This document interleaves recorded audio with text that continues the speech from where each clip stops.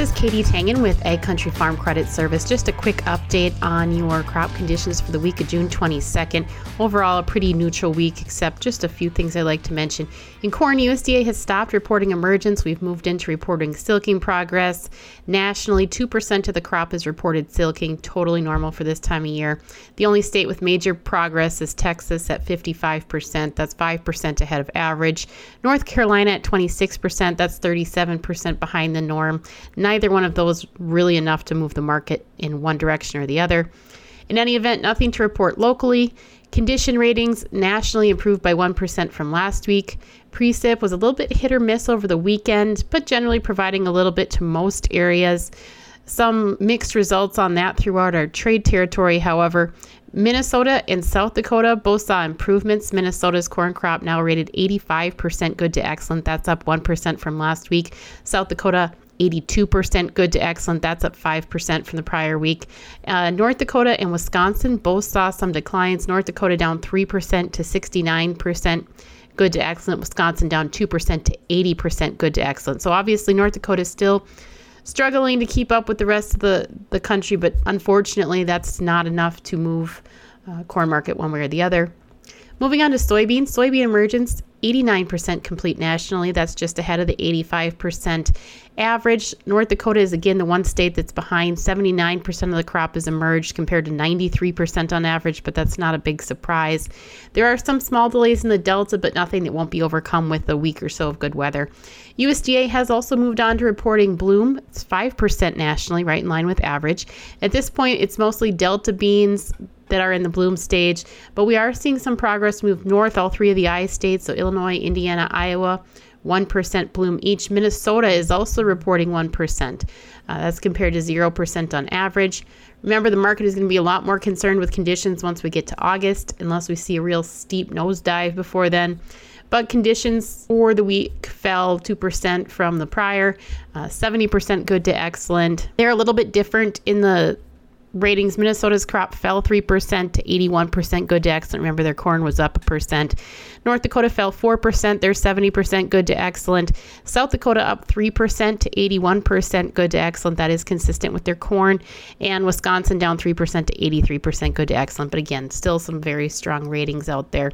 One crop we have maybe a few more comments on is wheat. In terms of spring wheat, USDA no longer reporting emergence. We've moved to heading progress. Heading is 12% complete nationally compared to the average of 22%. North Dakota and Minnesota are behind. Minnesota, obviously, because the major spring wheat areas are to the north and west, where we had a little bit of an issue getting in the field. However, the heat we had over the last week did push development in some areas, so we are seeing the crops start to catch up. I think as we head into the production stage of this crop, we really need to pay a little bit more attention to the ratings direction.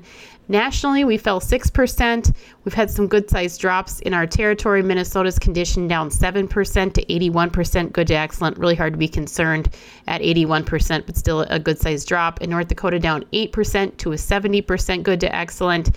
These are not bad ratings, but the market is going to be a little bit sensitive over the next few weeks as we continue to move through heading progress. I do want to note that conditions in major durum areas are dry. Now, durum is not reported on a national basis, but there is obviously some stress on the crop. We don't have futures, but if we don't see rain in the western part of North Dakota, particularly the northwestern part of North Dakota and the northeastern part of Montana, we are probably going to see a little bit of a push in prices. Winter wheat harvest, full swing, 29% complete. That's just ahead of the 26% average. Droughts in Oklahoma and Texas definitely playing a part in that, but otherwise really no complaints on quality. One important note here is that protein levels have been high to unusually high in pockets, and it's trending high enough that I believe if we continue to see that through Kansas, it very well could limit the potential protein premiums on spring wheat. U.S. Wheat Associates reporting a really heavy hard red winter crop so far. Average is 62.7 pounds a bushel. Damage is light, totally normal dock. Not a lot to say about it in terms of issues. So one last point, drought map is out through June 18th. There is a developing dry portion on the Minnesota-South Dakota border. That said, those same areas got some rain over the weekend. It'll be interesting to see how that plays out with the next release later this week. Nationally, the area of the U.S. rated in some portion of drought increased to 56.26. So that's largely the western half of the U.S. and then a little bit of dryness in the Northeast that isn't going to catch much attention. Minnesota saw growth in the dry area of just under 2%. So now 49.52% of the state is in some state of dryness. That may be a little bit misleading, however, because when you break down where that dryness is and then areas that are deemed the more severe D1 stage, the D1 stage of drought moved from 12% of the state to 19%. So the dry areas did get drier again with some rains over the weekend. I'm interested to see how that plays out. As for North Dakota, dry areas expanded by 6.3%. So 63% of the state is now rated in some stage of dryness. Basically, the eastern third of the state is fine. The western 2/3, not so much. Again, this is Katie Tangen with Ag Country Farm Credit Service. If you have any questions, please contact your insurance specialist or your loan officer or visit our website at www.agcountry.com.